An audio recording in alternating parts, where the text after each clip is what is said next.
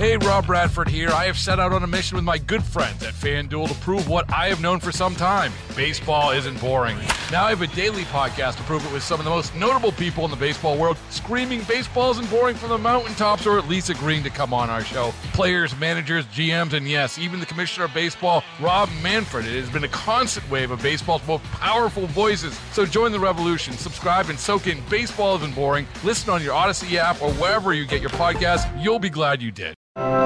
It's 930 in 716.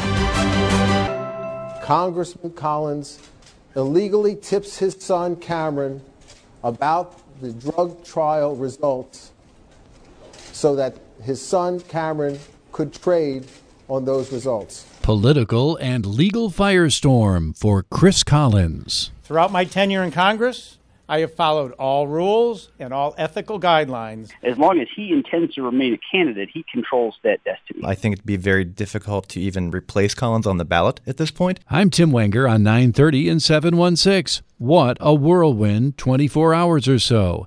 Insider trading charges leveled against Western New York Republican Congressman Chris Collins. He's arraigned, pled not guilty, then came home. Over the years, I invested heavily in Innate, became the company's largest shareholder, and held an evening news conference, which was more of a statement than anything else. More on that in a moment. But first, on the evening of June 22nd, 2017, the charges leveled against Collins as detailed by U.S. Attorney Jeffrey Berman. Congressman Collins was at a congressional picnic, and at 6:55 he received an email from the CEO of Innate informing him of the horrendous news that the drug had failed its trial.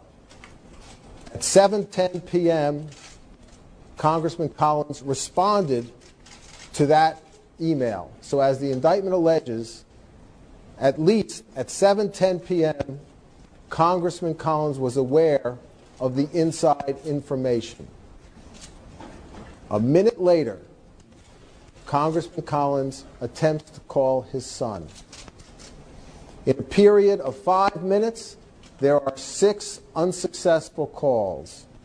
On the 7th call, at 7:16 p.m., as alleged in the indictment, Congressman Collins illegally tips his son Cameron about the drug trial results so that his son Cameron could trade on those results. Later that evening, on June 22nd, after Cameron Collins has the illegal insider trading information, Cameron Collins drives with his fiancée to his fiancée's parents' house. They arrive at the house at 9:17 p.m. Less than 20 minutes later, at 9:34 p.m., the fiancée's mother is on the phone with her broker, beginning the process of selling her shares of Innate. The next morning, on June 23rd, at 7:42 a.m., Cameron Collins begins the process of selling his shares of Innate. Then, hours after entering the not guilty plea, Collins came home. Over the years, I invested heavily in Innate, became the company's largest shareholder, and faced a hungry and inquisitive press corps. Without my investments and steadfast financial support, the company would have gone under, bringing with it a premature end to a drug I truly thought would revolutionize treatment options for secondary progressive MS. Of all the things I wanted to accomplish in my life, finding a cure for secondary progressive MS was at the top of the list. After years of blood, sweat, and tears, we firmly believed we were on the verge of a medical breakthrough. Sadly, despite showing great initial promise, the drug was ultimately shown to be unsuccessful, which is a setback for all those suffering from this deadly disease. Many have speculated about my relationship with Innate. Here are the simple facts. My connections with the company are well known. I believe I acted properly and within the law at all times with regard to my affiliation with Innate. Throughout my tenure in Congress, I have followed all rules and all ethical guidelines when it comes to my personal investments, including those with Innate. When it became clear that the drug I and others believed in fell short of our hopes and expectations, I held on to my shares rather than sell them. As a result, the significant investment I made in the company, worth millions of dollars, were wiped out. That's okay. That's the risk I took. My real concern lies with the millions of people suffering from secondary progressive MS who to this day struggle without life-saving treatments for their deadly disease. I've said it before and I'll say it again. I am proud of my affiliation with Innate. I may have lost most of the money that I invested in the company, but I took the chance to bring relief to those who deal with the dreadful disease of secondary progressive MS every day. Collins abruptly ended the session by walking away, not entertaining any questions. I have not talked to Congressman Collins for some time, really. So I was kind of taken by surprise yesterday, just like everybody else. It all leaves the chairman of the Republican Party of Erie County, Nick Langworthy, scratching his head and wondering what's next. And I don't believe either side, tried to contact each other. He was obviously very occupied yesterday, given his travel and his time in New York City. It was a very difficult day. What is your role going forward now? Because obviously this race that we've heard from all of our analysts was pretty solidly in a Republican district. They were expecting Chris Collins to kind of walk his way to a victory. People now saying it's absolutely in contention. What changes in your role going into November? Well, my role is to run the Republican Party and to oversee, all of the candidacies and how they interact with each other. In terms of a federal race, the county Republican Party can't have as much day-to-day involvement because the funding, we take corporate donations. The federal campaigns have to be completely independent of corporate donations. Therefore, the party cannot expend on behalf of these candidates. That's why the national committees come into these sorts of races. Congressman Collins in his remarks last night says he's going to remain a candidate. I take that as where he's at this point. The period of nominations closed, with primary day being June 26th, I believe. So that's in the rearview mirror. So as long as he intends to remain a candidate, he controls that destiny. Nick, what did you make of his news conference last night? We talked to Michael Caputo this morning, who said he didn't think that the congressman did himself any favors. I'm not sure why his attorneys had him call the news conference, but I do think he wanted to say his piece. He talked a lot about his biographical information, his business career. The strange thing of this, this indictment doesn't really involve his public service. It's really about his private companies.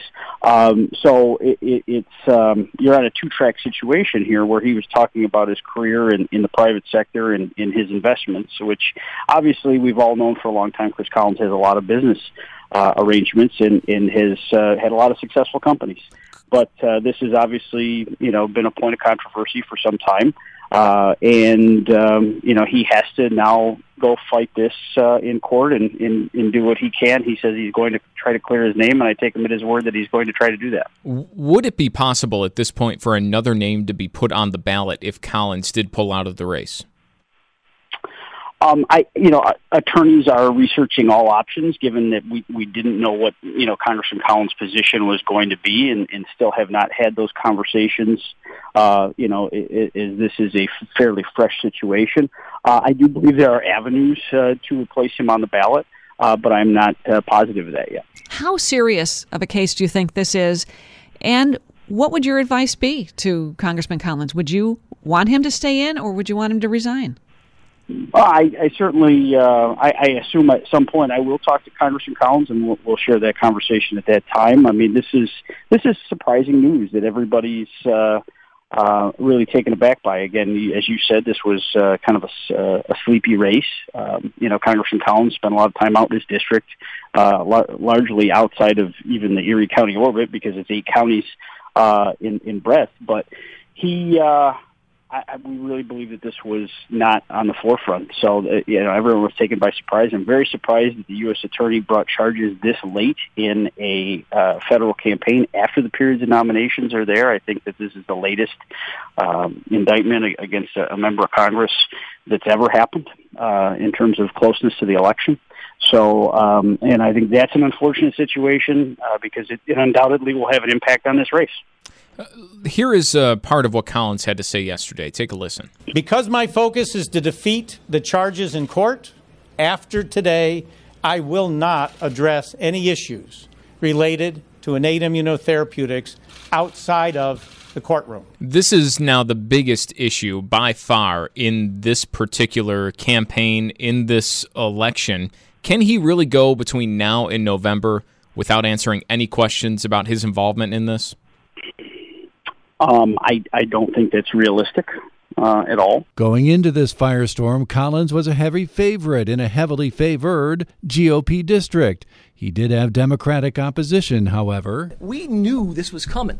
Democratic challenger Nathan McMurray just hours after the news broke. This is not some big surprise. I've been talking about this since the first day I got in the race. I got in the race because of this. I said, look, we can't have a guy representing us who's just trying to steal and cheat us. The problem I have is, how come so many people close their eyes to it? How come I was receiving messages or comments from the leadership of the same people that nominated him, saying this is all a lie and garbage and how he's going to be vindicated by the people of Western New York. If the people of Western New York vindicate this man for what he's done, considering this history, it's not this issue, but the many, many, many issues that are building up, that's on them. But I believe in the people of NY27, and I think we are going to have a victory, and it's going to be a historic victory. And guess what? We're going to keep having victories for the people of NY27 for years to come, because I'm going to go to D.C., and I'm going to remember where I come from. I'm going to remember I'm one of seven who grew up hungry with my mom, raising us by myself, and I'm going to be that same fighter I was on Sweeney Street in North Tonawanda for the rest of my life. The American politics is about the fundamentals, and I think that's something we ignored in 2016, focusing on the candidates in the race. We welcomed in studio with Susan and Brian on WBEN Thursday, Jacob Neuheisel, political expert from UB. The fundamentals showed strong Republican, and it was a close victory for a Republican candidate. Here, the fundamentals of American politics definitely disadvantage the party that controls the White House in the midterm elections. And that's held in all but 2 or 3 elections over the last couple hundred years. And that's a really tough road to go down if you're a Republican right now and you're running for Congress. Joined live in studio by UB professor of political science Jacob Neuheisel, looking at the race now. And I think you can probably call it a race now when maybe you couldn't before in New York 27 after the Collins indictment. What chance does Nate McMurray have? We talked a little bit about the money that might be flowing in for Nate McMurray, but also we were talking a little bit off the air about the attention that now flows in for Nate McMurray. People are now going to be paying attention to what he has to say. Absolutely. If you're a challenger, the biggest struggle you're going to have in any congressional race is going to be name recognition. Incumbents have it in spades. They have all the tools of the institution at their disposal to get their name out there, to advertise, take credit for things, take positions on a number of issues. And challengers traditionally don't have those avenues to get their name out there. And, well, nothing like this to make everybody pay attention to the challenger in this case. The Democrats largely were ignoring McMurray. He was really running on his own here. This is going to be quite the turnaround for some of them, right? Right. I would look to see money pouring in, likely from the DCCC, which is going to be very strategic about where they put their money. Now they just put a new race on their map for ones that are gettable. Going to Susan's point, we heard those remarks from Governor Cuomo, I think about a month ago now, when he said that Nate McMurray, maybe not the strongest challenger. He would rather have Kathy Hochul in there. In retrospect, now that we have this news, Might that have been the case? Might the Democrats have been better off turning to somebody like Kathy Hochul, who may have been better poised to jump on this? I mean, hindsight being 20/20, absolutely. If you knew something like this was coming down the pike, yes, put somebody in there who has immediate name recognition, who can command an audience, courtesy of having held the seat before. It just becomes another dynamic to that race that's going to draw attention. I'm not sure how much of a bump that would have been, but certainly would have put the Democrats in a better position to win that seat. We're asking on WBEN.com of our listeners if they think the indictment against Collins will lead to his resignation. We are 3 months away from the November midterm. Yes or no? It's almost split down the middle. 52% are saying yes, 48% no. That being said, if he did still resign, how difficult would that be for the Republicans to get somebody else in there? Oh, it's going to be a terrible difficulty. I'm not an expert on ballot law in the state of New York. I think it'd be very difficult to even replace Collins on the ballot at this point. Moreover, who do you find who's ready to go and has name recognition and money to make a real run at it? Let me bring this up too. Collins was the first member of Congress to support President Trump. Do you find the timing of this indictment at all suspect? Being 3 months before the election? Not really. I've always been one telling my students, wherever you see conspiracy theory, think in something along the lines of incompetence. I think it was just probably the time for this to happen, and I didn't really read much more into that. But the timing of that does play into narratives about a deep state, about those who are against Trump and his supporters. And so that's a likely retort for Republicans in that district to say, well, it's just, more evidence that fits with my own biases regarding what's likely to happen here and the forces that are after my people. Now what? As we so often say at the end of this podcast, time will tell. You can read, hear, and see a lot more at WBEN.com. That's 930 in 716. We're back tomorrow with another edition from the studios of WBEN Buffalo. Baseball is in full swing. NBA playoffs are heating up, and your NFL team is gearing up for training camp. Listen to the latest on the teams you love here on the Odyssey app. The biggest sports radio stations in the country, providing unrivaled local coverage of their teams, all in one place. Exclusive interviews with players, coaches, and team executives, streaming live and always available on demand. Stay in the know with your favorite teams right here on the Odyssey app.